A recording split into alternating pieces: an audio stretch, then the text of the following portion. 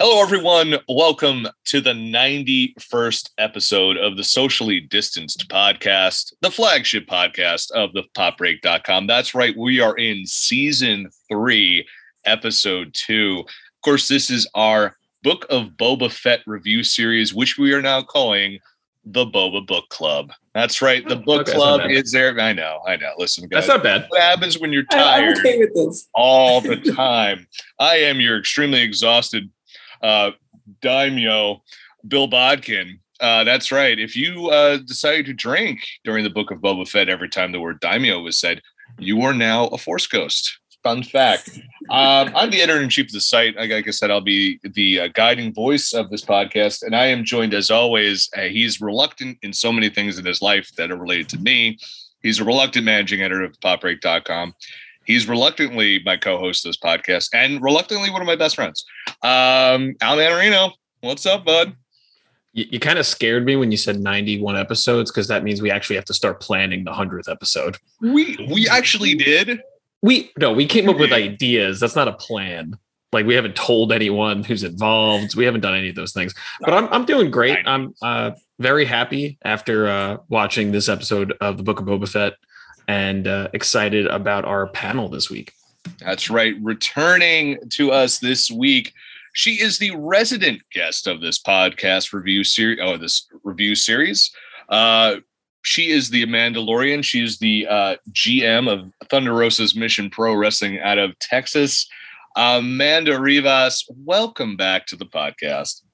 Thank you. I'm excited to be back and to chat all things Boba. You guys are great, and this is just so much fun for me. And I am like Al. I am extremely excited to talk about this episode. I can't wait. Oh, yes, this episode where we have so many things to talk about. But we're actually representing almost every part of the United States. Of course, Al and I on the East Coast. Amanda coming us from the South, and some would say Mid-South even, for all of us wrestling fans. But of course, representing the West Coast, it's been the first time in forever. It's like a goddamn Frozen song, guys. We did not get a chance to celebrate the holidays or talk about Hawkeye. It was like a hole in my heart. And Al's. I mean, Very much. Yeah, they're back. The unofficial third and fourth hosts of this podcast, but really they should be the hosts because they're smarter and they know how to talk better than we do. And they get along better. They really do get along better. And they have a cat who really adds a lot of flavor and character, where our dogs are just jerks. And of course, she is the music editor of the popbreak.com. Kat Manos, welcome back. You and your comically large water jug, which we had to bring up again because we mentioned it 5 times before we started. And of course, our favored redheaded savage, Mr. Cole Rothacker. What's going on, man? I mean savage in the most gentleman way possible. Yeah.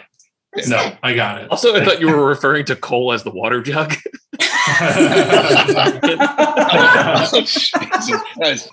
Oh, well, now I could never unthink that. I hope you now name your water jug Cole. I need to say I'm obsessed with the shit. What is it? The Boba Book Club Fett? What is it? It's the Boba Book Club. If you wanted to add Fett in like the very fancy party terms, that would be really cool. But I often forget how to spell that. So I love it because it reminds me of like the Babysitters Club. So we need like I want to be like Christy. I want to like run this meeting and have like a little hat on and like answer like the phone and say Boba Book Club. You should run this. My hope watching this show, not to jump ahead too much, but like my hope is every time he's in that tank and thinking about his life, it's like recording it and he's like writing his memoirs, and that's like the big reveal at the end of the show. And that's the book. That would be amazing. That would. By the way, is that how they write books in the Star Wars universe? I don't know. They don't exist. There's no media in Star Wars. That's not true. No. Remember with they have the text though. Ancient from texts, the last- pulled They out have their Jedi iPad. texts that only Jedis can see, but also they were destroyed, but also they weren't. So there are no books in Star Wars. There's no media. There's They no have music. They have music, but also don't remember They the can't sing Fett a band. twins also. The Hutt twins also brought out that iPad where they're like, "Here's the laws. Here's his will." Oh yeah, they got the little. Yeah, I don't know. I'll just say it's an iPad. Maybe it was a hologram. Who knows? But we are talking about. Sorry, I still am thinking of Cole as the water jug. Episode 3 of the Book of Boba Fett: The Streets of Shit. The Streets. Hold on. No, put it back. I have a comically large water. No, put it back up, Kat. I need to do this for posterity. That could be the official mascot of the Boba Book Club. I need that water jug back in the shot. I'm gonna take a picture of this too, because this just has to happen. There you go. That is definitely my new favorite photo outside of ones with my kid. So The Streets of Mos Espa. That is the 3rd episode of the Book of Boba Fett. Before we get into this, of course, Kat and Cole, you are our guests, brand new to the series for this episode. Whatever. I'm tired. What have your thoughts been so far? Like your expectations going into the show and your thoughts so far on the first 2 episodes, not what you follow this one, but those first 2 episodes that dropped. Mm-hmm. I think I was overall looking forward to it. I really like The Mandalorian a lot. It's probably my favorite Star Wars thing ever. Nice. And so I was looking forward to the show. I wasn't like anticipating it that much, but it was definitely like, it was on my radar to definitely watch when it came out. And I think so far it's been like good episode to episode. I think each individual episode is like good on its own. I think overall, like I'm still kind of trying to figure out like what the show is really about, like what it is. I mean, I know what it's about, but it's like I'm not getting too much of an in with the characters so much, and also the storyline. I think like it's all like cool, but it's not like really getting me invested that much as far in any deeper than like I'd like to just be in this world and like see more of these characters, but I'm not like really invested in them emotionally yet. I wouldn't say I felt that way about The Mandalorian when it started, but I definitely did by the end. So there's still hope. Mm-hmm. Kat, what's your thoughts been on your expectations going into the show, as well as your thoughts so far? Well, this might be controversial. Despite being like a really big Star Wars fan, I have never been particularly obsessed with Boba Fett. It was always confusing to me when everyone's like, Boba Fett's so fucking cool. He's like amazing. And he's glad you first before me. And he's like incredible. And he's a bounty hunter. Yeah. And I'm like, he's on screen for 3 minutes and dies. Like, I never got it. And he has like a very polite British voice. Yeah.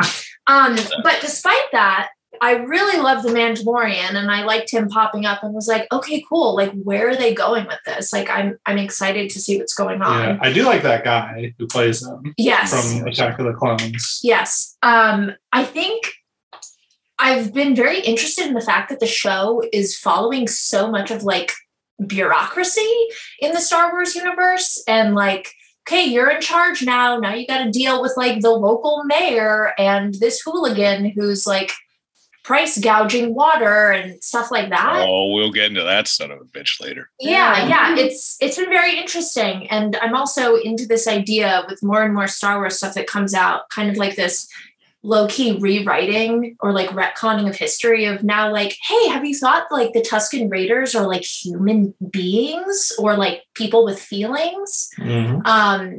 Yeah, it's been very interesting. I'm like Cole, I'm curious to see where the show is going, because I don't feel like I have a full grasp of like what's this book that we're discussing, this Book of Boba Fett, like what is this journey?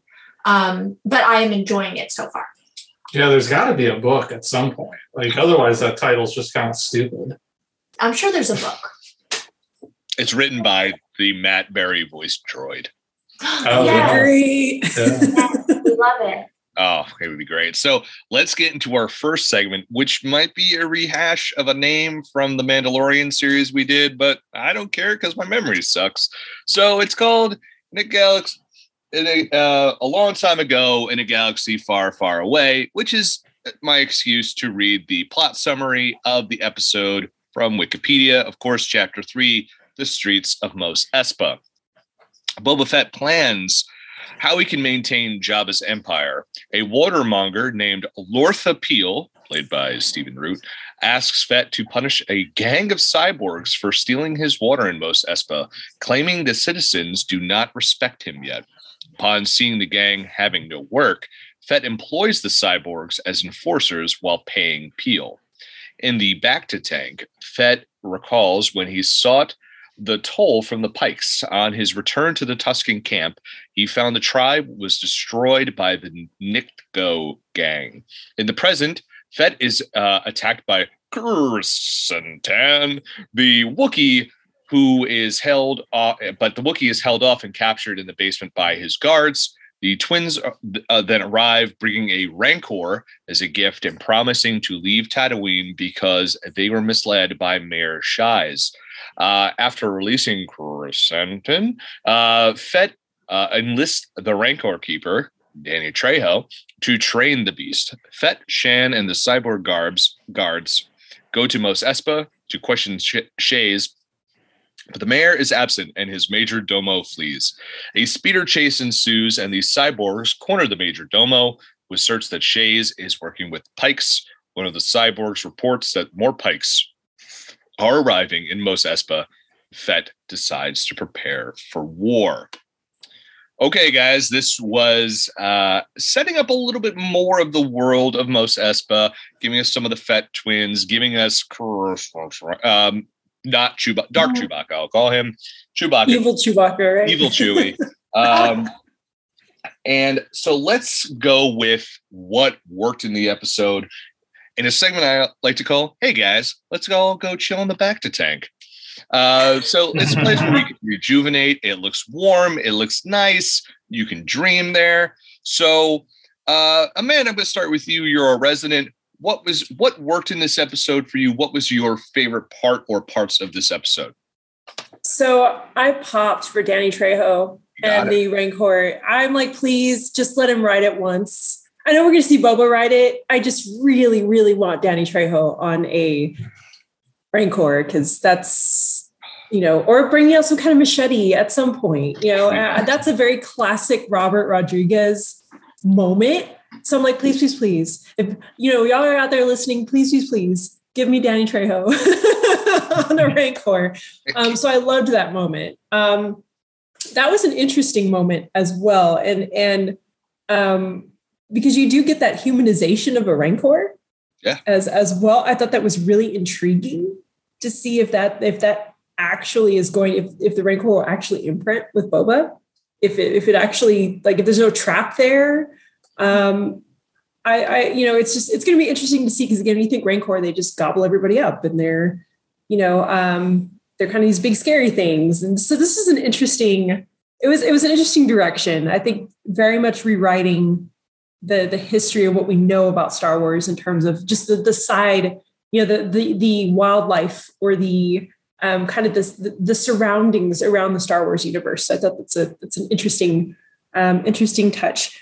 BK, my fave, obviously works. I know Rob's going to get mad at me because he's like, Chewie forever. I'm like, but BK though, evil Chewbacca. I mean, I loved his whole segment, and I was happy we got more of him. He was a surprise to me, attacking Boba in the tank. I was like, whoa, BK is here. BK is here. So a little bit more Santy. I was happy with that. And of course, can we talk about that cameo right off the bat with our watermonger? The cameos just worked for me. The cameos were great. I love that we had more action.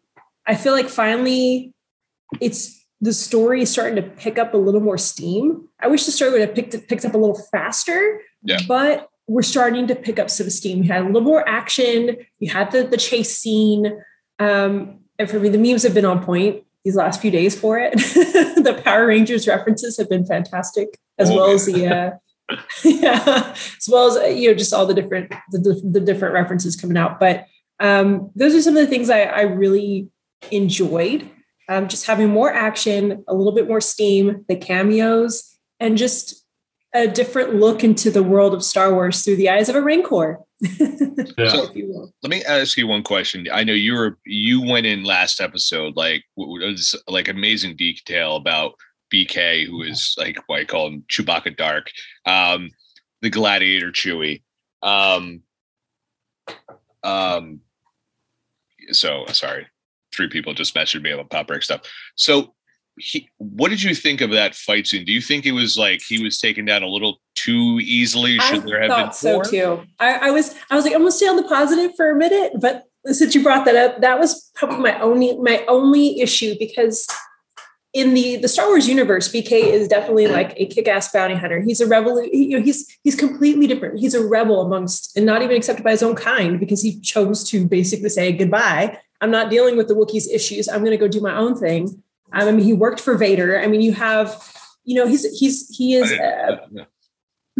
for the Galactic, who's tracking down people for Vader. So he is the dark Chewbacca, if you will. So he's built up as this fighter, this kind of just kick-ass Wookiee. And I did have a problem with the fight scene. I was like, you have a group of street urchins basically fighting him. I really wanted Fennec to get in there. I really, really wanted Fennec to get in there and fight him. And I thought, I'm like, well, you took out the 2 Gamorreans. I was very concerned because I know Ben Murkison, our guest last week. He's very attached to the Gamorreans. I was concerned too. I thought about Ben. I'm like, oh no. Those are he hit the one. I was like, no, is he going to make it? But he took them down pretty quickly. I'm like, and they're pretty big and pretty strong. So you were basically kind of starting to lose to a bunch of kids. Fennec didn't really do much. And that's what I really just wanted a moment. Even if Fennec had kicked him down there or fought to the point where she set the trap and opened the door and got him down there. Yeah. I just really wanted that epic moment. But I think he'll come back. I think so too. Yeah, I got a whole theory on that one, man. Okay. I'm going full like mobster. I'm like basically rehashing episodes of Boardwalk Empire as I watch this show. And I was like, why the fuck do you keep referencing this show that like only kind of because trust me, it works. Stephen Root was in it. He was in Boardwalk Empire. He's in everything. That doesn't count. He's in Dodgeball. That's a good point. He is great in Dodgeball. Cat and Cole, whoever wants to go first. What was your lounging in the back to tank moment? Like your favorite, some of your favorite stuff and stuff that worked for you in this episode? What I really liked is that we kind of stayed in the present time. I've been feeling, not that, always love a good flashback. I'm all about it. But I feel like we were spending so much time with the Tusken Raiders in the previous episodes that I kept thinking like, okay, when is this going to catch up to where we are? So I liked that we were in the present moment. I really liked the whole chase sequence with like the gang and that like slimy mayor assistant guy. The whole time we're watching this, I kept thinking, I was like, God, this gang just like reminds me so much of somebody. And then finally it hit me, probably because we just rewatched the trilogy, but the little street gang reminds me so much of Biff Tannen's grandson's goons in Back to the Future too. Yeah, I was like, "Where's Grant? Where we need the hoverboard, but with like flames coming out of it." We were like 2 seconds away from that. You are. Yeah. They basically had those. They did. They did. It was like hover bikes. Yeah, I don't know, just like their vibe. And when I first saw them, I was like, "What is this like Matrix hacker shit?" Like, it's just so weird because you don't see characters like that in Star Wars. And I think you said it, Cole. Like, when was the last time you saw teenagers in Star Wars? Well, I mean, I guess like Luke Skywalker is a teenager when we meet him, and Princess Leia. But like these are the first characters I can recall seeing that felt like young people, not like people in their early or mid 20s pretending they're teenagers. Yes, yeah, and it was interesting. I mean, I liked them when they were in Ninja Turtles as the Neutrinos. They were really awesome. Speaking of Ninja Turtles, I've had that in the chamber all day. That's on Netflix, by the way. Speaking of Ninja Turtles, I exclusively call those green guys Rocksteady and Bebop because that's what they look like. I love it. I'm here for this. I call them this is call them that from now on. Backdoor yes, from now on, that's the new. That's what they look like every time I'm like, who's the Rocksteady and Bebop guys? Like, I don't know their names. I just call them that. I don't think they actually have names. They didn't really name. They have not given them names. I like them a lot, though. I was also very concerned that like they died, even though they literally don't do or say anything. I just like them. Yeah. I just like that they're always flanking him at all times. Yeah. They like slightly.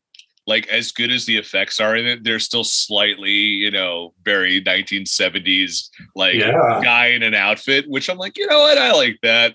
If you notice, sometimes I like to watch because I get really into looking at like the creature stuff in the Star Wars universe. Like I'm always asking Cole, like, do you think that's CGI or is that like a puppet? And I notice with them, when they're not the focus of attention, their noses are still wiggling and stuff. So there's stuff happening that's not just like glued on, like they're manipulating something, which I appreciate. There was a stopped animated creature in this episode. Oh, really? Which one? Is that literally the very beginning? That what's it called? The spider. Yeah, the spider. Like, robot. Yeah, that's stop animated. It was done by Phil Tippett's studio. Yeah, I'm like, this is super out of place. Not out of place, like that doesn't fit in Star Wars. I'm like, is that really bad CGI? And then I had to think about it for a second. I'm like, oh no, complete opposite. My mind is just blown that it's a Phil Tippett. Yeah. Like I'm like, literally I'm here like, what? Yeah, I think they did some other stuff in the episode too, but I know for sure they did that. They're so cool. Yeah. So Al, for you, if you're hanging in the back to tank, what's working for you? What's putting you there? Oh man, it's a terrible name for the segment that happens. It's so bad. It's really bad. I love it. It's funny because this episode really hit on a lot of stuff that we were hoping for when we were talking last week. We were like, all right, we have to, we enough with the Tusken Raiders. Like, I think I love that. I talked about it a lot, that whole like origin story, but it's like, all right, we have to move on from it. Yeah. That was a great way to do that and get the story to progress and also have it intersect with what is happening now. We talked about that. We talked about just the overarching storyline speeding up a little bit. And that also happened. And then the third thing was like, let's see more of Mos Espa, right? Like, let's like get out of like the little square area of like the mayor's house and like his like palace, right? Jabba's palace or Boba Fett's palace, whatever you want to call it now. Like, let's see more of the city. And we got to do that in a really cool, fun way. It felt very, especially with that chase sequence, it felt very Spielbergian, it felt very like Indiana Jones, very fun. And I kind of loved like how it felt so retro, like especially like seeing, like you guys were saying, like it's weird to see teens. It's weird to see like neon colors and bright colors in the Star Wars universe. I'm just used to seeing like there's never color, right? Except outside of like a lightsaber. I feel like the prequels had more colors, right? A lot of people have been talking about how these characters feel like they sort of more belong in Coruscant. Yeah. That's a good point. That's a really good point. They're very, maybe that's where they come. You don't know the origin story of these kids, so maybe they came from there. Maybe that's where they come from. Yeah, that's true. I everything worked for me. I like the BK's fight scene, getting to see him. I don't think we're going to see him again. I do. In this, if we do, cool, great. But I think what that set up is basically him teaming up with Dr. Aphra, which is a newer Star Wars character from the comics, who is like a super fan favorite that everyone thinks is going to be getting her own project sooner or later. There was like rumors that she was already kind of shown in Mandalorian, I think at some point. I think we talked about it during the Mandalorian show, like when we get to see more of like the Sith or whatever.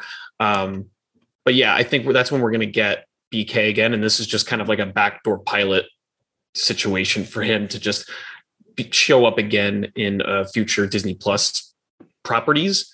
But again, if he comes back later, I'm happy for it because he's awesome. By the way, maybe the worst way to wake up ever is just getting attacked by a 9-foot giant beast. I'm like, did he break a rib after all? Because you hear that like the toe curl made my toes curl. That was gross. Did y'all see his toe like curl? I didn't like that.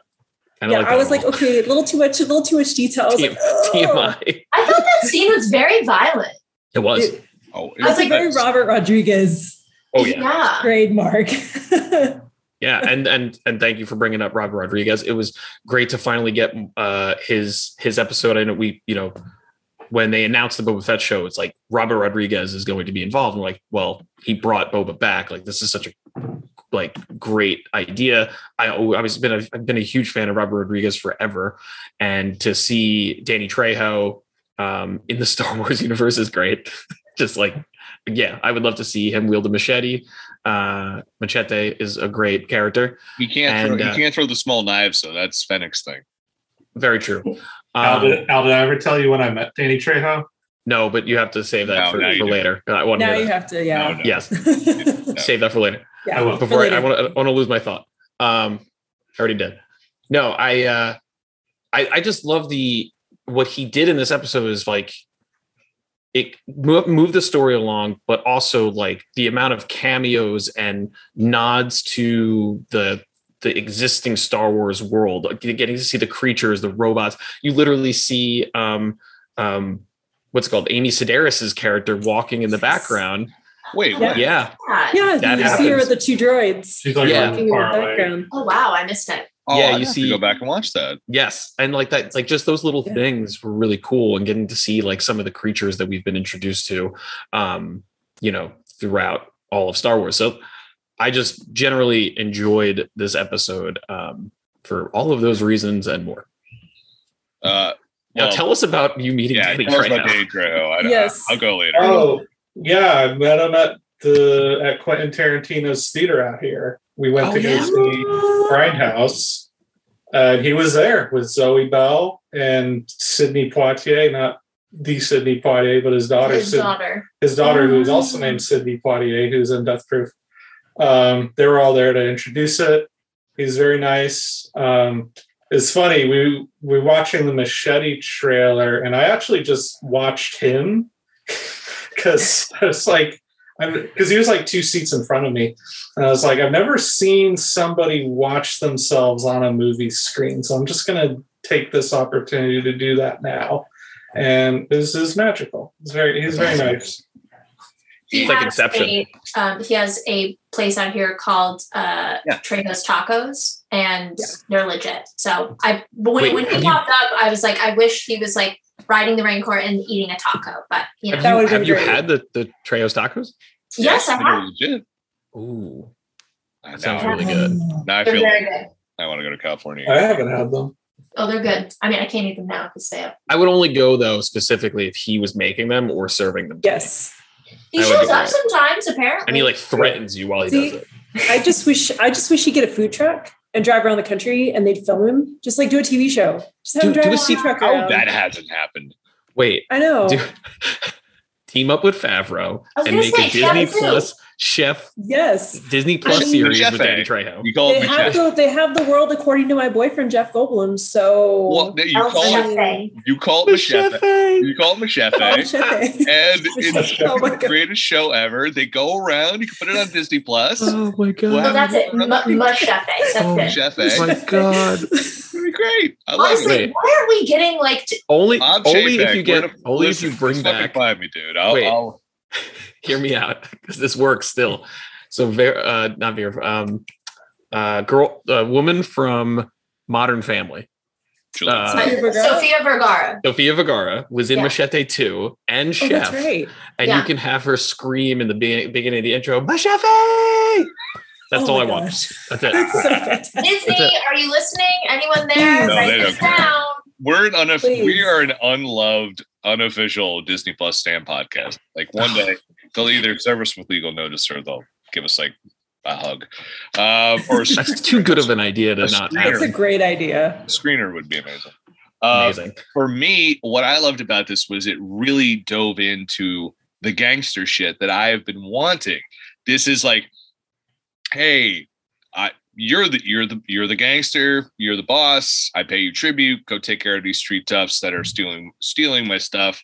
Of course, he proves this guy is a piece of shit, and no one plays a piece of shit better than Stephen Root. Also, no one plays the most sympathetic character of all time than Stephen Root. But it's like, so then of course it's like almost like I could like predict it when it happened. He's like, he sees that, I'm like, okay, he's going to recruit them to work for him, which he did. He lets BK go, and I'm just like, oh great, BK is Luca Brasi now. He's going to come back later for the war, because that always happens. There's a guy in the beginning of Boardwalk Empire, any gangster movie where someone's going to war, that person will be back later. They'll come back and they're going to help. They're going to be the heavy that comes back later. So I like that we're setting up. We talked about these families. We're talking about the Pikes, and now we're going to go to. I'm like, yes, this is what I want, and that's the pay. I like the fact that the Tusken Raider thing that we had for 2 episodes paid off. It's like the Pikes. I always thought they would help him, but the Pikes killed the people who saved him, and it's so. It didn't. I wouldn't reek. I mean, because that's not such a negative connotation, but it was such a El Mariachi trilogy type thing. It's just like everyone he loved was murdered, and now he's gonna be on a bloody path of vengeance. I'm like, that's so fucking Rodriguez. It's great.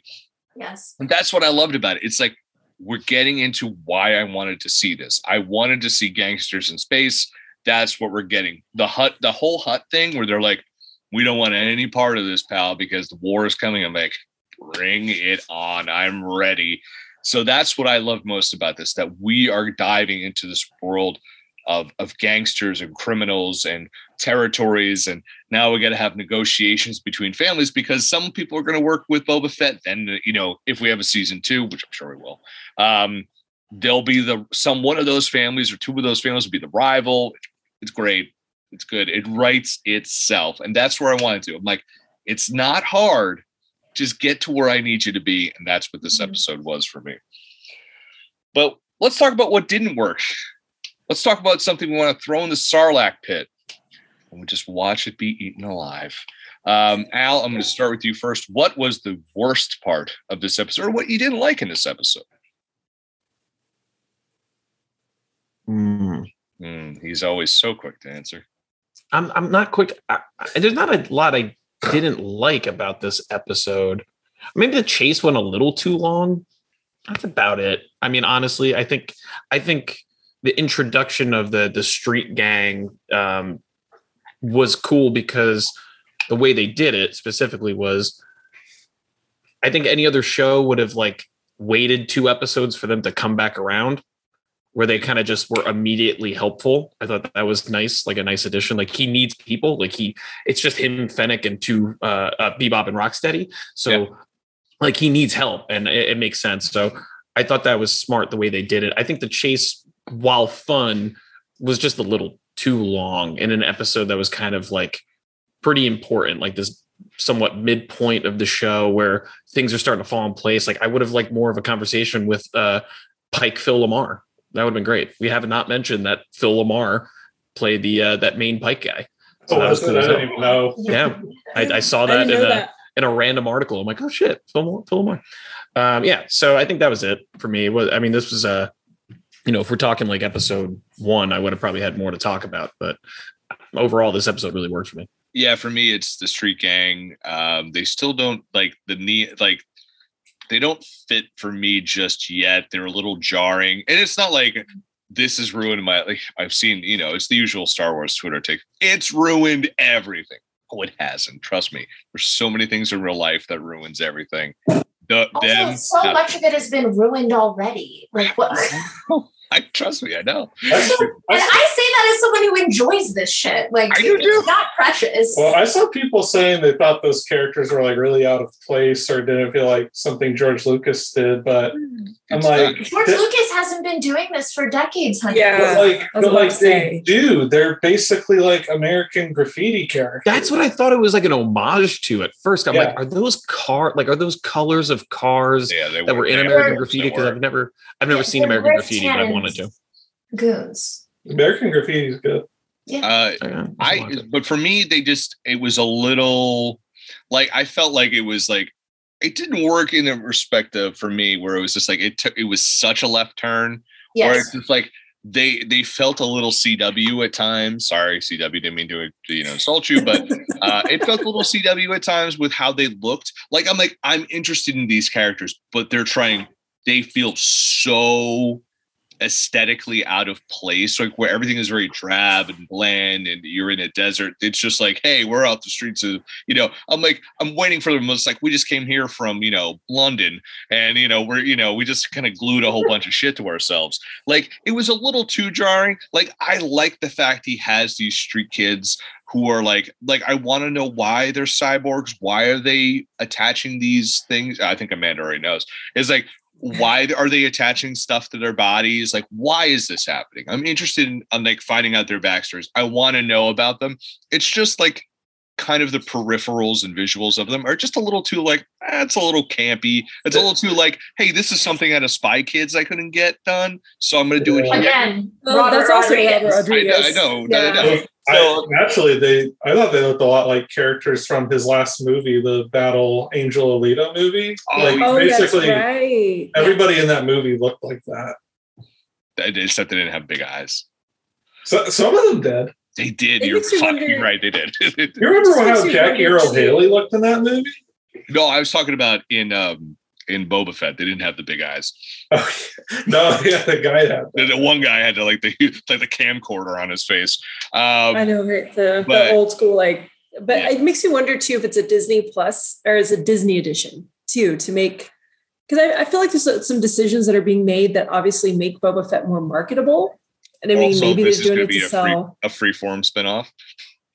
Could be. God. I mean, you try to catch the younger audience who are going to buy the merch. They're definitely making Boba Fett nicer than I think he's been depicted previously. Yes, I feel like he's getting I call it the Velociraptor treatment, like the Jurassic World treatment, where they made the Raptors all. They gave with Blue. You get Blue with a name now. She's not as scary. Whereas watching Jurassic Park, it was scary for us. Whereas we watched Star Wars back when, and Boba Fett's like this tough, like badass kind of character, and now he's like having a moment where he's cuddling with Rancors and being nice to Tusken Raiders. So it's making him a little bit more marketing. I think marketing friendly. Yes, maybe. So, Kat and Cole, what didn't work for you in this episode? I would actually say my issue was also with the chase, and it's kind of more for like technical reasons, because I do think Robert Rodriguez is a great action director, but I thought like that chase was like very, it was like shot just fine, but like the way it was edited, I felt was like so lethargic and clunky. Like just watching it felt like everybody was moving at like about 40 miles an hour, like not very fast. And he was in that like big wide car going down like a very narrow street with but like he wasn't going that fast. And I don't know, something about, and it did go long, as Al said, and it felt like a little lethargic. It wasn't quite that mariachi style of action that he's well known for. I just want to cut into, because you bring up a great point. I felt the same way. I think I actually have no idea why they did it that way. It maybe is because of the way he likes to shoot, but it did feel, I think maybe because they were trying to use a lot of practical effects and stuff, because it felt slow. Like it felt like I felt like they should have caught him immediately, because it was like they're on, like, if we're just talking about like putting it into like reality, it's like they're on motorcycles. He's driving a 1972 Cadillac. Yes. Like, he should not be going that fast. And like that thing is a boat is taking wide turns. They should be like, okay, we're in front of you. Yeah. Also, does no one drive there? Like, was he taking that's the alleyways? That's my whole thing about that scene. You know why it was so slow? One, because they want you to see all the detail that they put in things. If they're just speeding past, you're not going to see that, so-and-so who works in props spent 45 hours painting a thing that is going to break. And also the town, the city that they're in, it really doesn't look that big. It looks like they drove the whole length of the town. Yeah. And if they were driving any faster, they would have had to, like, Pleasantville come back where they started at the beginning. Knowing Robert Rodriguez, they probably just like filmed it on the same area, but just like redressed it. That's how they did From Dusk Till Dawn. They had like 10 vampires, but they like composited them so it looked like there was like 50. Yeah. That's just my guess. But yeah, there was just like that whole chase just felt like very lethargic, and like they'd be like doing these moves where they're like kind of jumping off stuff. There was like no impact to anything because they're floating. Yeah. It was just, I don't know, it was odd. It could have been better. And only one guy wiped out. It was like the dandy of the group. Yeah. He wipes out. You're like, come on, he was trying.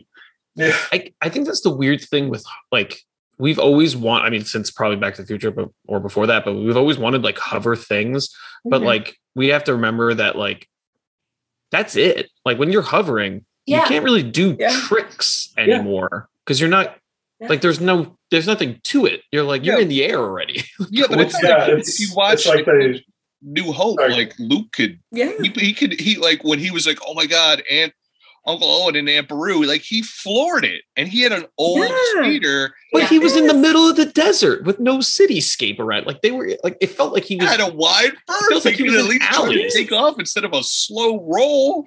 It's like a jaunt. He's like a little jaunt. He's just there was a robot that was like wielding like a couple around the town, like it was like a horse-drawn carriage ride. Like you would think they would have run over more people with as crowded as the streets were too, and then I'm like. And then you get to drive one of those big boys in Battlefront 2, and those things they're clunky in the video game. If they're clunky in the video game, like why on earth would this? It just didn't. Yeah, it just was. I'm like y'all. I mean, they could have put him on like a speeder bike or something. I don't know. It dragged for me too. Also, wait, real quick, one more. Yeah, hold on. Boba has a jetpack that goes very fast. Now this is semantics. I think it was more of like. I'm the boss. Like, I don't need to do this. You got it. You have bikes that are way faster or like should be like, you got this. And then he was just like, all right, now I'm needed. I get it. But at the same time, like you could have just blew that motherfucker up. I think an important thing to remember, and here's why the chase didn't bother me that much. There's little to no stakes in it. There's actually zero stakes in this like chase, which is why I was like, oh, something's happening. Because they're chasing a lackey who we've already seen 3 or 4 times. Actually, that's my issues with the episode, which I guess kind of go back into the previous episodes, are really like the mechanics of the storytelling of like, okay, we need to go to the mayor because we need to do this thing. We have a conversation with the mayor. It's weird. We leave. We need to talk to this guy. Okay, the like weird like incestuous slugs. But that's another thing I like. I like that they're like hanging on each other. And I'm like, are they twins, brother and sister? Why do they seem like they have a thing? I don't like that. I think they're conjoined. It looks like they're conjoined. That's what I thought too. Yeah. Okay. They're conjoined. I dislike that even more. I watched it very because I kept thinking, I'm like, why are they so close on this thing? And I'm like, are they conjoined? And I like specifically that whole time they were talking, I'm like, I really think they are. Because you only see 3 arms. That's why. Yeah, I don't like that. And then one of them has like a fan. Anyway. But so it's like not even a fan. It's like a rodent. The rat. The little rat. He mops himself off with a rat. Gross. So then they go and they talk to the twins. Fuck that. It's awful. They go and they talk to the twins. And then they're like, actually, you need to go back to the mayor. And then they go to, and I'm like, why are we, what's with the storytelling of like. It's because the mayor is like the kingpin in this series. And it's going to be like somebody big at the end. I mean, I think that's clear. But my point is, it doesn't make for interesting storytelling. No. It's very bureaucratic, which could be interesting, I think. And also super Star Wars. Yes, very Star Wars. Cut to Attack of the Clones and Palpatine talking to a huge room about democracy. Mm-hmm. It's like, oh, the irony. I want the pacing to be a little bit better because I feel like we're double backing on ourselves a lot. Another thing in this episode that I understand of why it happened, but it also bummed me out. We spend 2 episodes with the Tusken Raiders. The last episode, we have this train sequence. He's like, don't worry, I'll solve all your problems. He wipes out these goons on the train, whatever they're doing, because we need to have a reference to, again, the Millennium Falcon and like the Kessel Run, because we can't forget that happened. So we have that there. And Boba comes and saves the day. They put a lizard in his brain. He's one of them. I'm like, how beautiful. And then, they're all dead. And that storyline's over. I'm like, well, then what was the goddamn point Basically, he like got some gear. Yeah. Are they all dead? That's what I was about to say. That was a very small pile of bodies. I was about to say the same thing. But it looked like it was the whole village that he was with. It looked like the whole village was burned down, but the amount of bodies, unless he did like multiple piles, I think that was my one logistics thing. The thing was when he burnt the 3 sticks, it was the 3 most important sand people. It was the kid, it was the chief, and it was the I don't know though. I don't think the kid. I don't think Disney would kill off a kid like that because it's Disney. Disney has killed off ish parents, yes. Kids, probably not. They're really good at killing parents. I feel like that would have been a missed emotional moment. Like he could have been with the kid. I think that's why the stick. The stick. Yeah. They didn't want to show it. I think that's why they did the stick. Unless he thinks he's not there and that kid is like, they do some sort of thing, the kid's still there. But that's hard if the kid's grown up. Like, how do you know he already burnt the stick? Like, if he ran into the sand, that kid, he was grown up and he hands him the stick, or he holds the small stick. So he's like, I'm the kid. Yeah. That makes more sense. So I think the kid's dead. So the 3 most important, and that's why it's going to be the emotional fuel for him against the Pikes. Yes. It's just, and every time I think of Pike, I think of Star Trek for some reason. And it's Captain Pike, right? Captain Pike, and then Admiral Pike. And then it was like, so it's like he needs the fuel for that because he had more of the emotional connection to the kid. And again, I totally get that. It's his moment of everyone but it's like about is dead. But it makes me go like, oh, fuck. So the whole last episode kind of like it matters emotionally. It does. Yeah. But then the Tusken Raiders just kind of like ended up being like victims and like a little like plot line in his story as opposed to like people and the humanity. It undercuts the whole purpose of the previous episode for me. Yeah, now I'm only saying this only 3 episodes into this like 7 or 8 episode series. Right. I'm sure there is an overarching thing, but right now I'm just really stuck on like the mechanics of like, we go to the mayor, we come back, we talk to this thing, we have like a small little story. Now we have a chase. Now we're going to go back to the mayor, and now we're going to talk to the Hutts again. It feels like it's The Sims. It's The Sims. It's like, now you must go talk to the mayor. Now, yes, it feels like a video game where it's like, get here on check mark. You got your Tusken stick. Okay, now go back and talk to the mayor and help the guy. Okay, now you got like the local teens on your side. Check. Go to the next thing. That is what it feels like. The chase with the guy through the town felt like an annoying level in a video game where you have to like catch a guy. Yeah. Who doesn't even have anything to do with really the plot, but you need to get him. You actually reminded me of something I really didn't like in this episode. It was like that chase goes on for like 10 minutes, but then that guy just like immediately like gives up where the mayor is. And I was like, wow, that was, he was covered in really fruit. Unnecessary. Dude, he was covered in fruit. He had nowhere to go.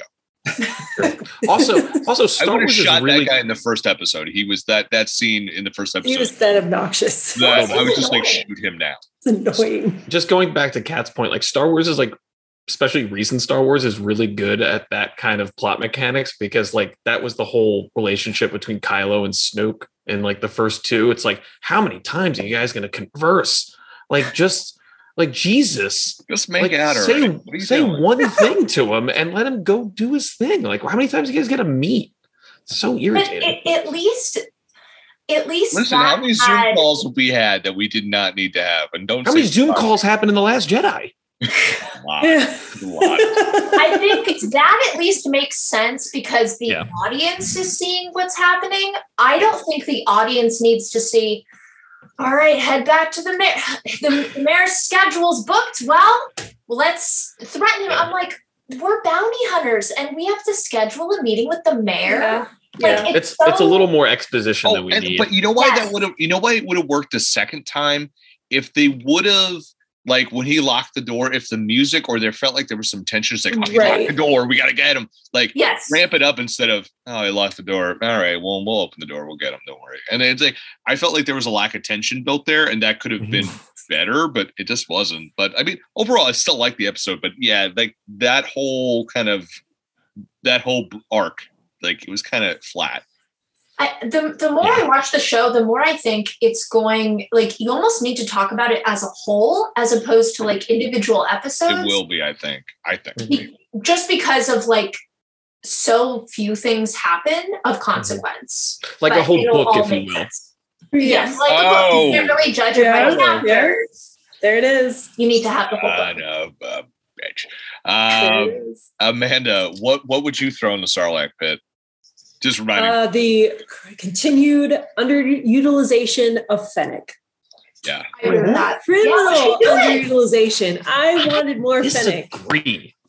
I need a little more. Just a little, like, give me a little bit. It doesn't have to be like her whole episode. It's just, I wanted more, a little bit more action from her. She still had the best dialogue of the whole, just kind of the whole, they continue to give her the great lines. But I just wanted a little more. And I really feel like she embodies the Boba that we all grew up with. The intense, the bounty hunter, the OG bounty hunter Boba. That's what she's embodying to me. So I really just want to see a little, even if it's a gradual increase to her having more time. I feel like she got about the same amount of time, maybe a few more lines than she did last episode. I think what you were saying before is like how she was not as used in the BK fight scene. Like it felt like she needed to be like, because you're establishing, we know from Mando how great she is as a marksman and as a warrior. Exactly. And even in Bad Batch, she had more time, and you see her get in there. You see her like, get in there and get more physical. And I know you're trying to be smart when you're going up against a Wookiee, because obviously, especially somebody like BK, which there's another missed opportunity there, which I'll get there. But even if she had joined the street urchins in the fight, that would have made sense to have her at least there, because then combined, that would make sense to take out a Wookiee or at least get him down the chute a little easier. But I just felt like she was really underutilized again this episode. Again, I'm happy she had more lines, a little bit more lines, and she still has good lines. But I really wanted at least a little bit more from her this time, as I think that should hopefully continue to build as we get towards the end.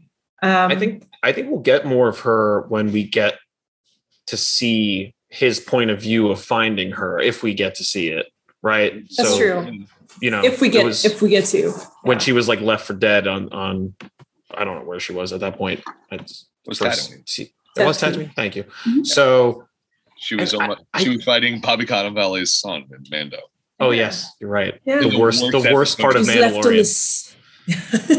I hated him. I hated that character. Which character? Cannavale's son. Oh, he was terrible. But he was like, "Oh no, he's dead! Oh darn! Oh man, I cry. No, Amanda, I think like I have to agree and disagree with you, because we talked about it last week of like how I think that Fennec is becoming the Boba Fett character of the Boba Fett show, whereas he's taking on like a larger role and becoming an actual person, where she's like calm, cool, collected, like she's like the badass, right? Even in this episode, it was like 9 against BK, and she just comes in like Wong, like, "Oh, you guys need help? You guys missing anything?" And she's like, "Why are you even fighting this? Like, trapdoor." Like, she's just like the smartest one in the room always, and I love that. Like, even when the mayor locks the door, she's not like, "Let's fucking blast the door." She's like, "All right, let me just cut this thing out of the wall and I'll fuck some shit up." Like, I like that and she's playing it so well too. Like, Ming-Na is like so good in this role. And I love reading all this stuff about her, like on set. They said that like she was nerding out so hard the entire time, where the guy playing Boba Fett's like, "You gotta chill out." Like, even I her love social that. media, her social media, seeing how expressive she is and how excited she is. I mean, you get this genuine love of the Star Wars universe from her, and even just what she's doing. I mean, I love her social. It's so positive. I love her social media. Yeah, I mean, she's both. She's in the Marvel, Star Wars, and Disney universe. Yeah, she's in all of them. She's great. And, but yeah. Bill, what's the next segment you got for us? The next segment is I Am the Daimyo, or I Am the Daimyo, because he just mumbles the shit out of that line, which is who is your favorite or best performance in the episode? We had a lot of cameos. Kat, I'm going to start with you. Your favorite performance in the episode? That's tough.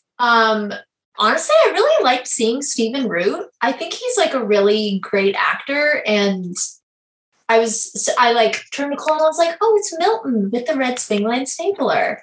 Like he has so many great roles, and it was kind of fun seeing him in Star Wars. I also really like seeing Danny Trejo, and I hope that he comes back in some way.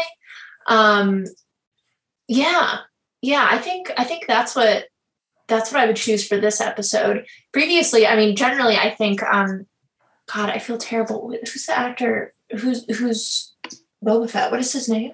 Tamora Morrison. Tamora Morrison. Thank you. I don't know why I always forget that. I think he's doing a really, really good job. He's like very evocative in a way that I think like Mando couldn't be in The Mandalorian, obviously, because he couldn't take his helmet off. But I think it's really interesting, and just like his like physical response to things, like you feel for him when he sees that the Tusken Raiders have been killed. I think he does a really, really good job. And generally, I'm really scared of Dark Chewie. Like he came on screen and I was scared. He really scares me. He was very violent, but I did enjoy his performance. Yeah, I like Danny Trejo. I like the Pig Brothers. Pig Brothers. And Yeah, I like the lead girl of the Cyborg teens. She's in something right now. Yeah, right? she's in Yellow Jackets. Yellow Jackets. I heard that show is fantastic. Yeah, I watched the first couple episodes and it's very gripping. And she plays young Juliette Lewis. Yeah, I could see that. Jesus, that's great casting. Yeah. My Lord. Amanda. Well, I'm going to agree with our lead girl here and our street urchin gang. She really stood out, head and shoulders above everybody else in that group. I mean, she's somebody, again, she has a look that you just are immediately drawn to. Her acting stood out, her expressions. So just, I really liked her in particular out of the street urchin group. I love BK. I'm just sad that they missed an opportunity because in the comics, there is a little history between him and Boba Fett. Jabba was the one who supplied, Darth Vader came looking for bounty hunters, and guess who also came with Boba Fett? BK. So that would have been neat to have seen maybe some recognition or maybe some kind of like, They met in the comics? They did. They met in the comics very briefly because they would, Darth Vader hired both of them from Jabba to take care of business. So that's a little tidbit there. I would have liked to have seen that. That would have been cool to kind of see, especially if you work for the Empire at some point. You kind of have to run into each other. That would have been interesting to see that. But I liked that we got BK earlier than I expected, and that was a complete surprise to me. I was like, Santi, I was so excited, even though I was like, Boba, don't die. So I thought that was really cool. And even at the end, just that acknowledgement of like, we're equals. We get the bounty hunter, we get the bounty hunter thing. So I'm curious to see, I'm curious. I'm thinking Boba may hire him to come back because he's a bounty hunter. He's not going to come back out of goodwill, I don't think. You can hire him to come back, but I do think we'll see him pop up in other Star Wars shows as well. So I think that's a neat little cameo there. Of course, Danny Trejo, man, that made me pop so much. I mean, just there's nobody else. The perfect use of a cameo for somebody like Danny Trejo, who is this badass. It's like, I'm a Rancor trainer. Just like, that was so great. Such a great use of Danny Trejo, and not requiring him to get super physical now that he's a little older. And just still kind of being, again, a badass. He works with Rancors. I mean, what a great use of somebody, again, who's a badass like Danny Trejo. So I really liked those performances. And I agree with Kat with Tamora's performance. I feel like people don't talk enough about his acting. Mm-hmm. I feel like each episode too, you just get more depth from him. And you really get a very fleshed out Boba, very humanized Boba. He brings a lot of dimension to the role. And he mentioned at one point that he'd love to play all the clones. I would love to see him as Rex. I just want to put him. I mean, he's putting in this much emotion into Boba. Can you imagine if you put him in the role like a Captain Rex? I mean, just so I think his acting just continues to get better and better each episode. And personally, I enjoy it very much. He brings a very good energy to the Boba Fett role. But that's it. He put a lot of effort into playing Aquaman's dad. He did. Yeah. Right. That dude's been around forever. I mean, he broke in We Were Warriors, I want to say, back in the mid 90s. He's been in a didn't he do the movie with Pam Anderson? Wasn't it Barbed Wire? Barbed Wire, yes. He did. Yeah, he did. I remember that. Yeah. God bless him.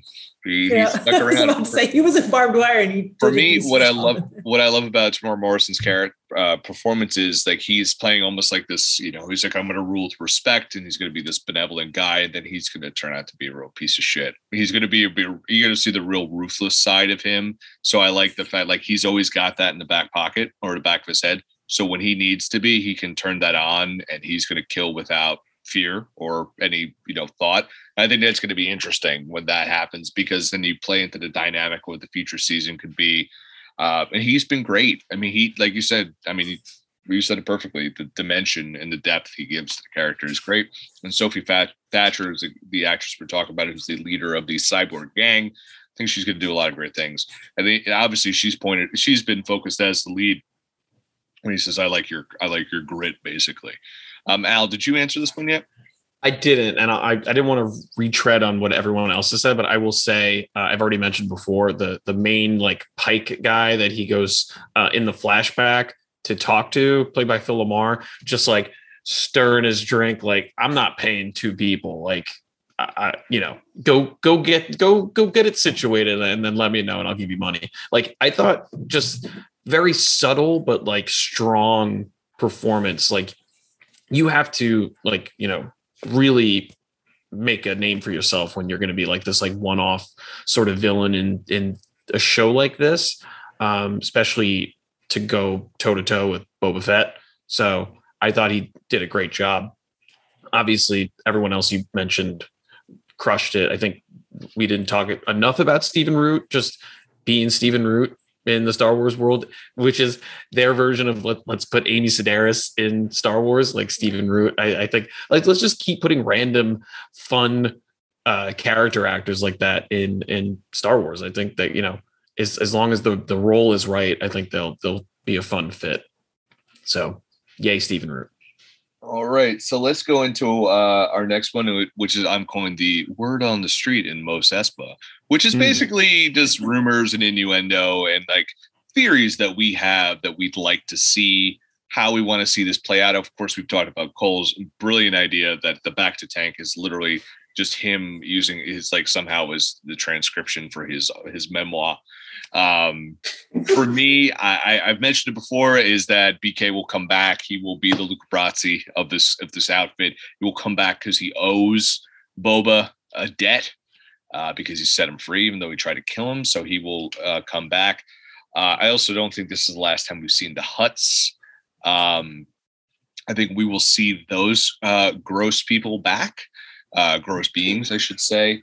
And my big question is, I don't trust Danny Trejo. I don't know. I think that's on purpose. He might be this great guy who's going to lead him, and eventually, he somehow tragically dies, and he's like, the Rancor is yours now. You're the master. Blah blah blah. But you're also going to plant that seed of doubt throughout the episode of maybe he was put in there by the Hutts to kill Boba or to train the Rancor to kill Boba, because why would the Hutts give this vicious murder monster to their, and just like, hey, here's a gift, it's a murder monster, when they could easily be like, yeah, to murder you, so I'm interested to see how that plays out. And I feel like we could see a Boba versus Machete battle, and I think it would be the best thing ever. Yeah. And I did think it was weird that they showed up And like, how did they know he wasn't killed? Yeah, like, we talked about that. They're like, we're so sorry we sent the evil Wookiee to kill you. I was like, how did they know that the evil Wookiee didn't kill him? Yeah. How did they know that he had been caught? I guess like by the fact that you're like, ding dong, hey, is Boba around? They're like, yeah, we'll go get him. Like, shit. But they already had the Rancor with them. It was so weird. They're like, we came to say sorry. It's like, how did you know that he didn't kill him? Well, maybe they didn't. Yeah, because it was like they didn't receive a communication from, It's funny that we complain when there's too much exposition, and then when there's not enough. They probably That's just what I'm talking about. It's the mechanics of storytelling. But here's the thing: I actually think that was done on purpose. Because I'm sorry, are you done, Bill? I was just going to jump off of what you just said. No, I'm literally just like, I don't trust Danny Trejo, and I think BK's coming back to help him. That's where I'm going for right now, because I've said the other stuff where it's going to be like the families are going to get together, there's going to be distrust, and eventually there's going to be a war. I'd also like to point out that the Pikes look like they're wearing Iron Man masks. Yeah, you said that. I said that. I was like, they look like if Iron Man was a catfish. That's a good comparison. And then it's a multi-level thing because people are catfishing people's Tony Stark. John Favreau wrote the episode, so I mean, maybe I know he was the one that was like, it's maybe it had some extra Iron Man masks or something. I feel like there's gonna be a story behind that. But Kat, you wanted to jump in, so what do you got? Yeah, I like to give movies and stories and narratives the benefit of the doubt that when something doesn't make sense, I like to think they probably did that on purpose and it'll come back later. So I agree with you that I actually think Danny Trejo and the Rancor is a plant. When he said that the Rancor had blinders because it imprints on whoever see it first, I was like, what is this, Jurassic Park? The Rancor is, when it opens his eyes, he's been told whoever is there, that's who you kill. And there was something about when Boba left, Danny Trejo told the Rancor, don't worry, he'll be back. And he said it in, to me, a sinister way, like, don't worry, he'll be back for you to kill him. I could totally be wrong. You could just see his tone of voice. That's how he always talks. Like, really, it could be, but I would like to think, just because it makes no sense the way that the Hutts showed up when they had no context, that they were always planning on leaving the evil Wookiee. And also, by the way, Amanda, I think that's kind of why he lost so easily, because he was supposed to lose. It was a big risk. Maybe they thought that, Boba's not going to kill him, or they didn't really care, because they seem to not care. They seem to whatever, send him back to the Gladiator. So I think that this show is leading up to like a giant battle or like a war or something, and everybody we've seen will come back in some capacity, and everyone will be fighting. And I don't know. Also, I feel like I heard a rumor that they would bring back like a CGI Harrison Ford, which made me gag. But while watching this show, we talked about that. Yeah. The more I watch the show, the more I'm 100% convinced that's going to happen, because this is made by the same people who brought back a CGI Luke Skywalker when they really didn't need to. And they've already talked about the Spice of Kessel. So I think that they will bring him back. But didn't we like that, though? I felt like we liked it. I liked it. They just could have done it better. And someone on YouTube to do it better. And then they hired him. Yeah. Yes. Which is crazy to think about. Was it the worst thing that ever happened? No. Oh. Did it need to happen? Absolutely not. Luke Skywalker did not need to be there. Oh, I thought you liked it for some reason. That's why I misremembered. It was fine. But I think that they're going to bring back other people that we know in some capacity. I think that worked in an emotional and story sense. But I think if they brought back Han Solo, it would be very contrived. Oh, who we did think? We did think of. We'll throw it to you guys. I brought up that. Remember, they had to get permission. Like there was like a whole thing about permission. Someone, Al or Amanda, remind me who they needed permission to. Remember, they said you have to ask permission to kill somebody. Yeah. So in this episode, they showed that the Mos Espa, whatever, is now controlled by 3 different things post Jabba, and that Bib Fortuna was basically just wheeling and dealing with all of them, right, to like stay afloat. There is now a unknown or unnamed syndicate that is supposed to be coming, and that's why the Hutts are hightailing it out of there, right? The Pikes, yeah. And the Pikes, whatever. So the rumor or the thing that we discussed last episode is that it's like Crimson Dawn, right? Mm-hmm. Yeah. It's from Solo. So Crimson Dawn and Kiara, Emil Clark is going to be the person that kind of shows up. That's who I still think is going to go. Yeah. I think they've completely opened it up for that. Yes, it could be. Wait, but I'm also better than CGI Han Solo for sure. That's a Solo poster. Or they could always bring in the actor from the Solo movie. We've talked about that too. Yeah, I'd be okay with that. That'd be weird. I am a simple woman. I hear the Spice Mines of Kessel. I hear Rancor. I hear Syndicate. I know Han Solo is not far behind. This show is much simpler than we give it credit for. Yeah. And I think they're gearing up to it. Yeah. I just don't know. It might make sense to bring in Alden Ehrenreich. They might. You know what? I bet they'll bring him in, but they'll put Harrison Ford's face on him. Oh, Christ. Or they just age him. That's the dumb way. That's the way they should. Like, if you really, like, if they did it right, I guess. Anyway, I mean, honestly, we got Luke Skywalker in Mandalorian. I thought that was cool. But I think what fans would have even liked more, and they talked about it after seeing that kind of bad CGI, was like, you should have just hired Bucky Barnes to play. Yes. Because he looks just like him, right?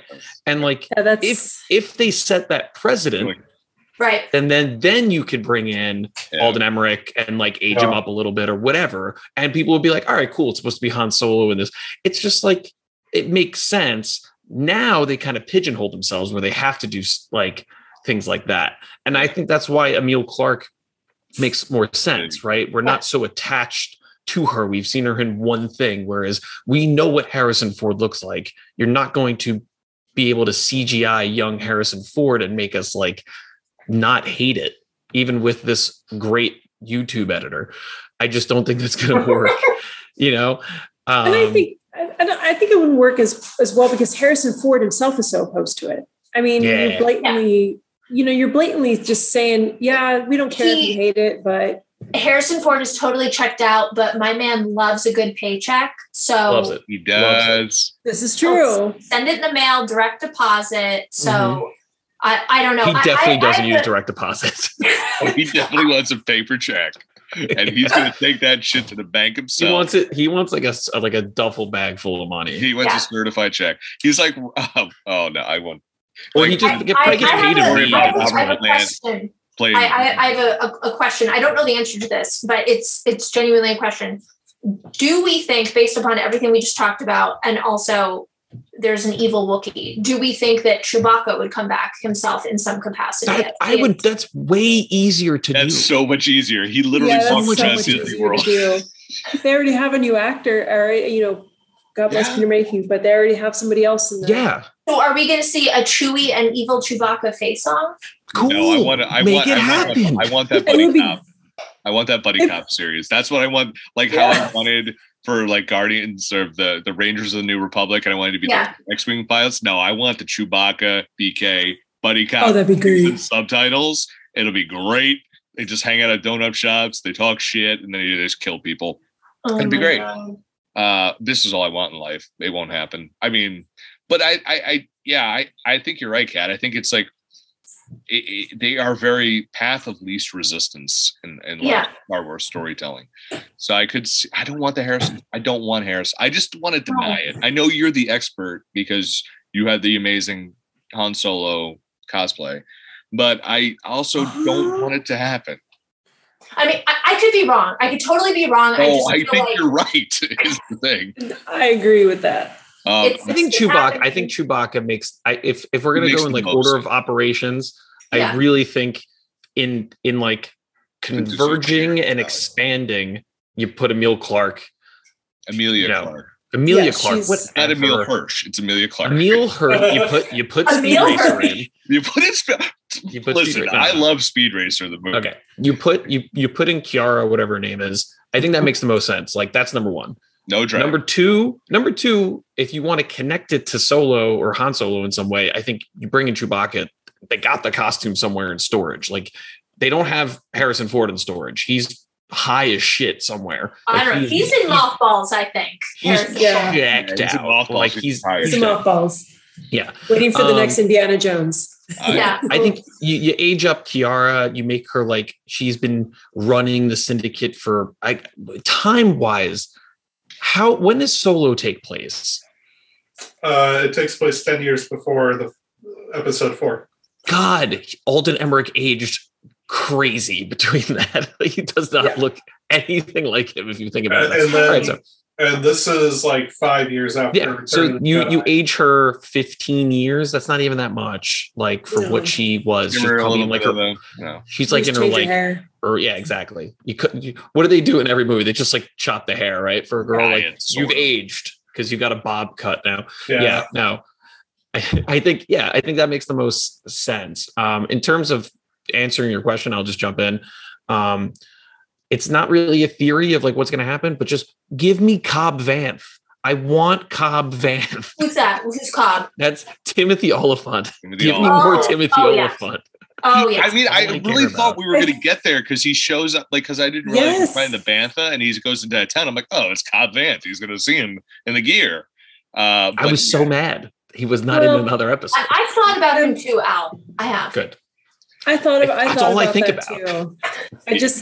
I don't know if they're going to show, because then I guess if as much as I want to see him, it just makes you wonder, like, well, why didn't he go get the armor? If you see that he has your armor, why didn't you just go be Boba Fett and just go kill him again? I'm talking about in the current timeline. I don't want more past stuff with him. I want, like, he needs allies, right? He's about to go to war potentially. Like, but who does he know? Who does he like? He doesn't know him though. He doesn't. Well, unless he reaches out to the other, because he knows Mando. Doesn't know him. But there's a big difference, isn't it? On the other side of of Tatooine, I think so. And remember, from. And when do I get to see more Timothy Oliphant? Is the question. Make him Cad Bane. Yes, make him Cad Bane. Mando got the armor from Cobb, and then and then Boba saw the armor on Mando's ship. So he's never run into Cobb. Yeah, but didn't he like track him down? Didn't we see Boba in the distance yes, he was it. All right. Al, are you writing Timothy Oliphant fan fiction in your head? No, he is. Not happening. He's got next article, the pop break. That's a dumb question. I'm always writing Timothy Oliphant. No, that's on Mal's personal server. That never goes on the pop break. Amanda, do you have any theories about the series or any characters? I feel like we're going to get a little bit of a flavor with this whole war of where the syndicates themselves are winding up, because, by the time, they're basically almost like a non-issue by the time that we run into the latest trilogy that I personally don't talk about at times because it upsets me sometimes. But I feel like we're going to see kind of what happens to the syndicates. Like, the Pikes get wiped out. The Hutts are already on the decline. So I think you're going to get a sense of where the syndicates have gone, because again, they're written out. You don't hear about them in these later trilogies. Like, they're gone in essence, or at least they've lost power. So I think we're going to see just that storytelling in its own. Maybe Boba leads to the decline, but then it also makes you wonder if Boba, which we assume he's going to. I assume he's going to come out on top, obviously. And I think that Kiara is going to show up. I really feel like she's my number one pick. And I don't think we're going to see Harrison Ford. I think we're going to see, I can never say his name right, but Alden Ehrenreich. Yes, Alden. His trust cat. I think we're going to see him for sure, just for that continuity's sake. What about Lando? Yeah, I was going to say maybe Lando. It could be. Isn't he still like, because when we see him in Rise of Skywalker, he's still like a general, right? Yeah, he's still a general. You're right. He's still, he went legit. Well, yeah, but I feel like Kara's going to be the most logical, person to show up. She has to, but it makes you wonder: is she? So if after everything happens, what's going to happen to Boba? If her goal, and she's trying to kind of destroy the Empire. She's got her own goal in mind. what's going to happen with Boba? She's not going to let him sit in power. So I think we're going to see a potential conflict between the two. Mm-hmm.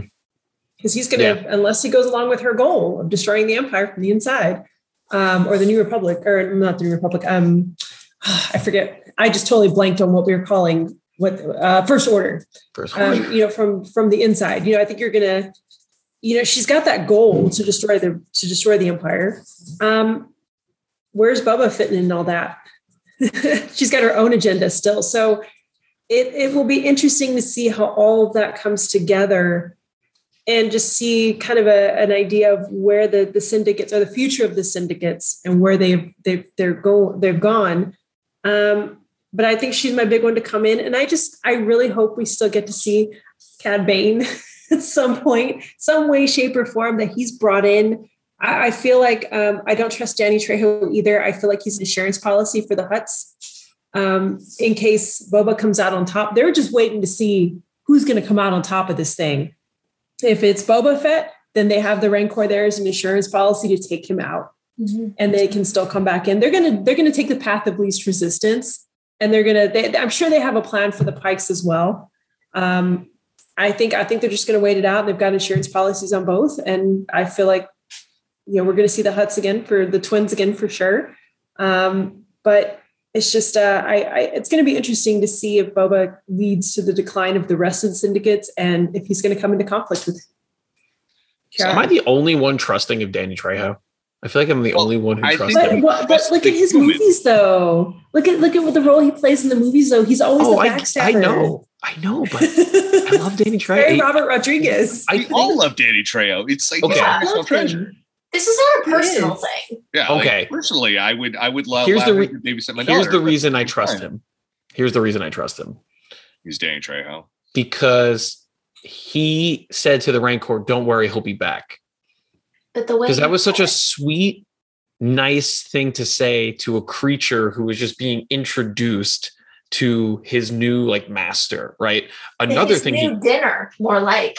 Well, don't worry, he'll be back. Nah, he didn't. It wasn't sinister. I didn't sense it at least. I think it was ambiguous. Yeah, yes. I think buying crap. All right, we'll have to read it one way. We'll have to revisit this Mephisto. Yeah, well, I mean, this is not the fucking delivery guy with the shaggy haircut. This Still think he's sus. He's thank you for turning to a 7-year-old who plays Among Us. But it's I know I have one.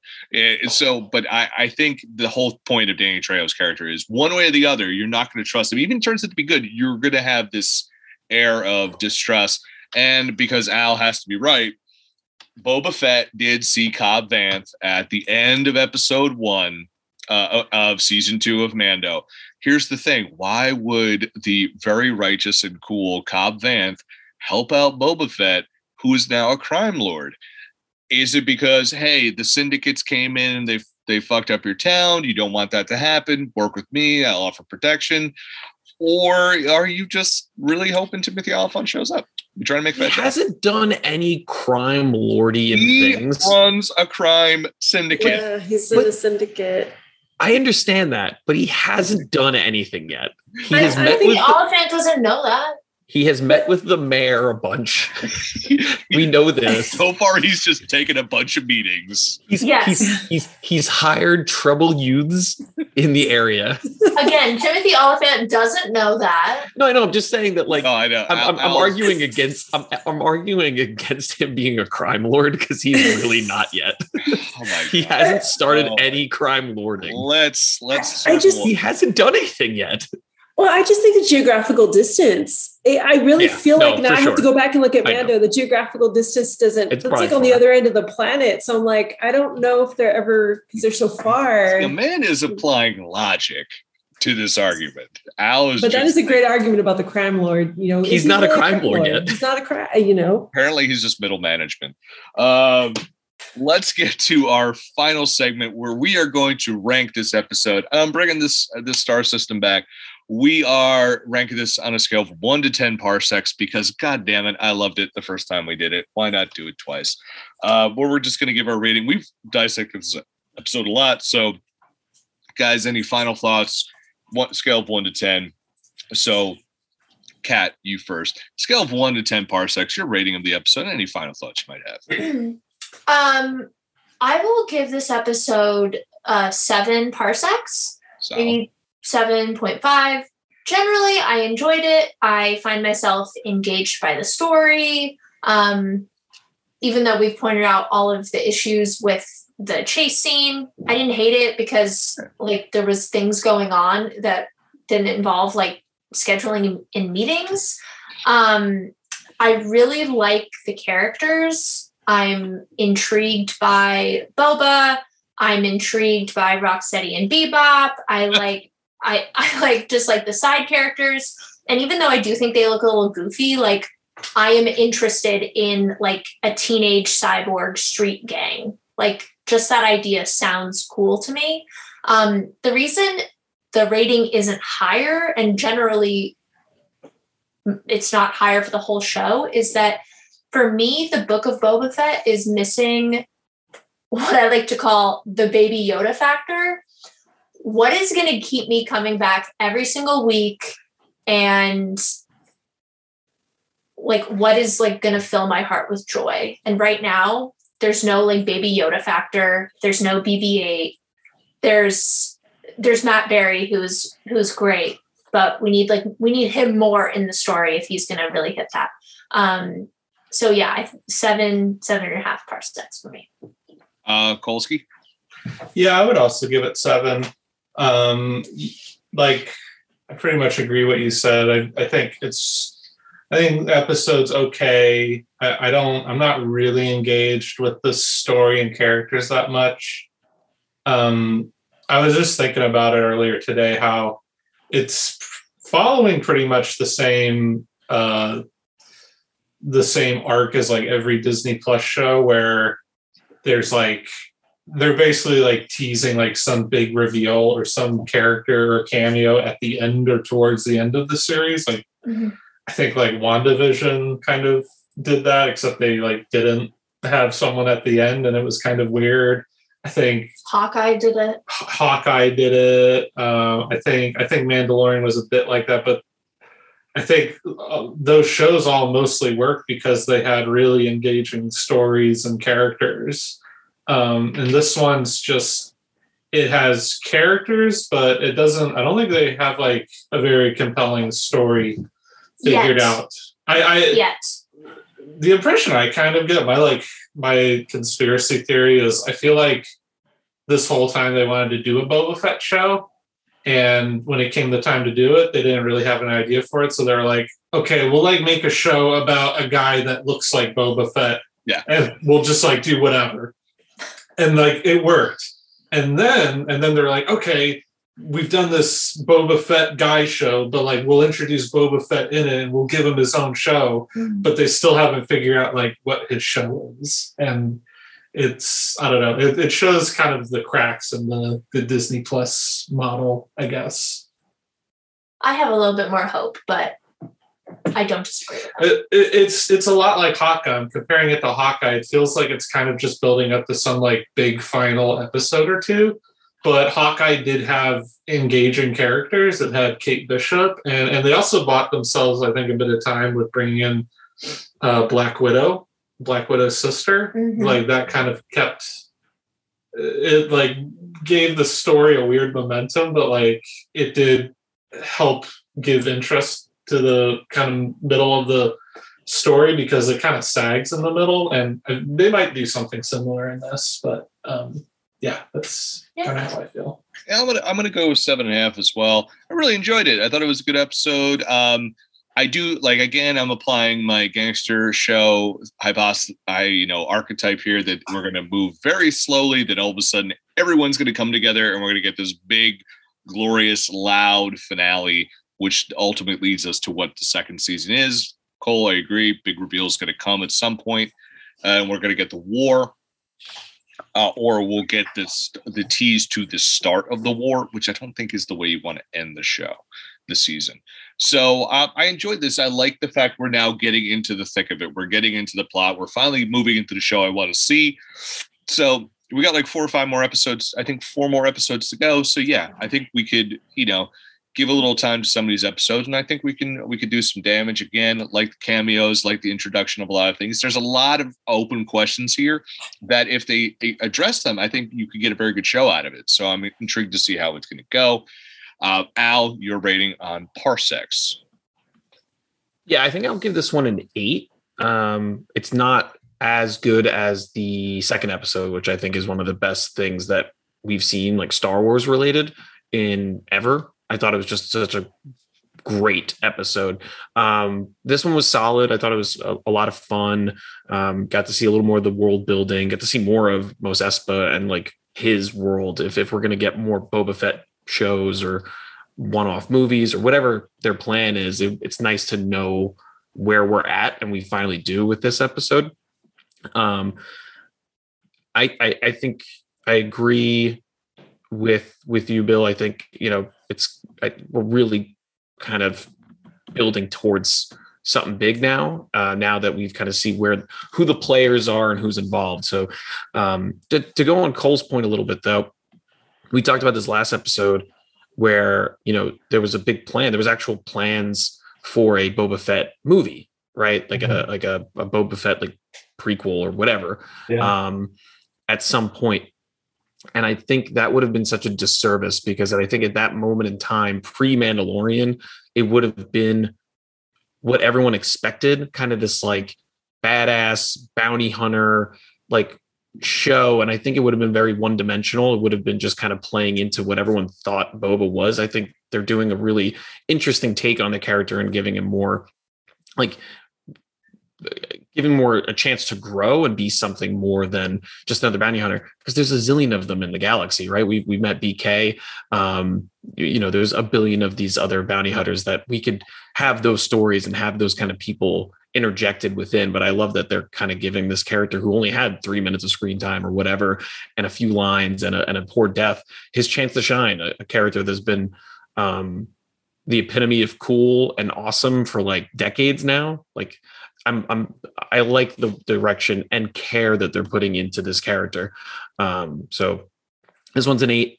So excited to see what else is going to happen. And I'm just excited to see how they're going to continue building this Star Wars TV or Disney Plus world. Same thing when we were ending Mandalorian, right? That the promise of Boba Fett was amazing, but like Ahsoka and, all these other ones that are kind of in the pipeline. I'm really excited to see more of this. Amanda. So I give this an 8 as well. I'm with you. I was thinking the same thing. Last week's episode, I really appreciated the detail and the storytelling. I know that the flashback could be a little long, but they were just beautifully done. And so you had that mysticism, you had that little, and I feel like I enjoyed this episode because we got more action. I felt like we're starting to pick up steam again. I wish we pick up steam a little earlier. The flashbacks here had purpose, even though they were shorter than they could have gone a little bit longer, a little bit. Now I'm like the other end, right? A little bit longer, but they had purpose here, and we're starting to see the consequences of his actions in the past. They're coming back again with the Pikes, everything with the Pikes. I'm liking those elements of kind of those ties, kind of those circles coming around, if you will. The cameos, great use of the cameos all the way around, from continued with Matt Berry being around to, again, Danny Trejo. Again, just give me Danny Trejo on a Rancor with a machete, like yelling into the sky would be great. But just, again, effective use of the cameos and just, it got us in the present day. And I agree. I think we're building, again, like everybody said, where Bill said too, we're building towards something big. And we're finally getting that. We're finally starting to get that build. We're finally starting to get that momentum happening. We got the backstory explained. Of course, now I'm curious to see how the flashback now we can't call it Slave One anymore, but I'm still going to call it Slave One. He keeps having that same flashback. I don't think we've brought that up yet, where you see young Boba looking out. That flashback has come out twice now, or has it come out every episode? I want to say it's at least twice. At least twice. Yeah, it was in the previous twice. one. It was in the last episode. Yeah. So the significance of that particular flashback, because it keeps coming back, will be interesting to see. So I'm glad it's picking up more steam, but it didn't get as high of a rating as last episode for me because I'm still waiting for a little bit more of a hook, like your baby Yoda, but a little bit more of a hook. Now I'm like, come on, you got to reel me in by now, a little bit more so in terms of present day. Last episode hooked me for the past. Yeah. Now I need to know what's going on in the present and hook me into it.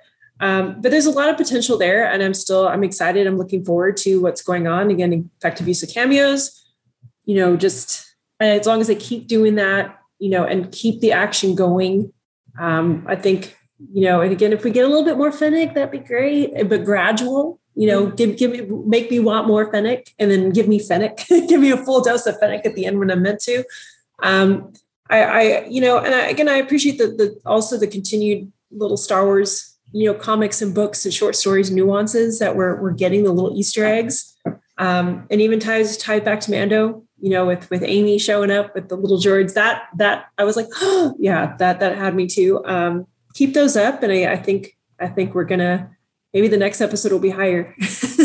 I feel like we're getting there. We're making our way there. Just need to get there a little faster.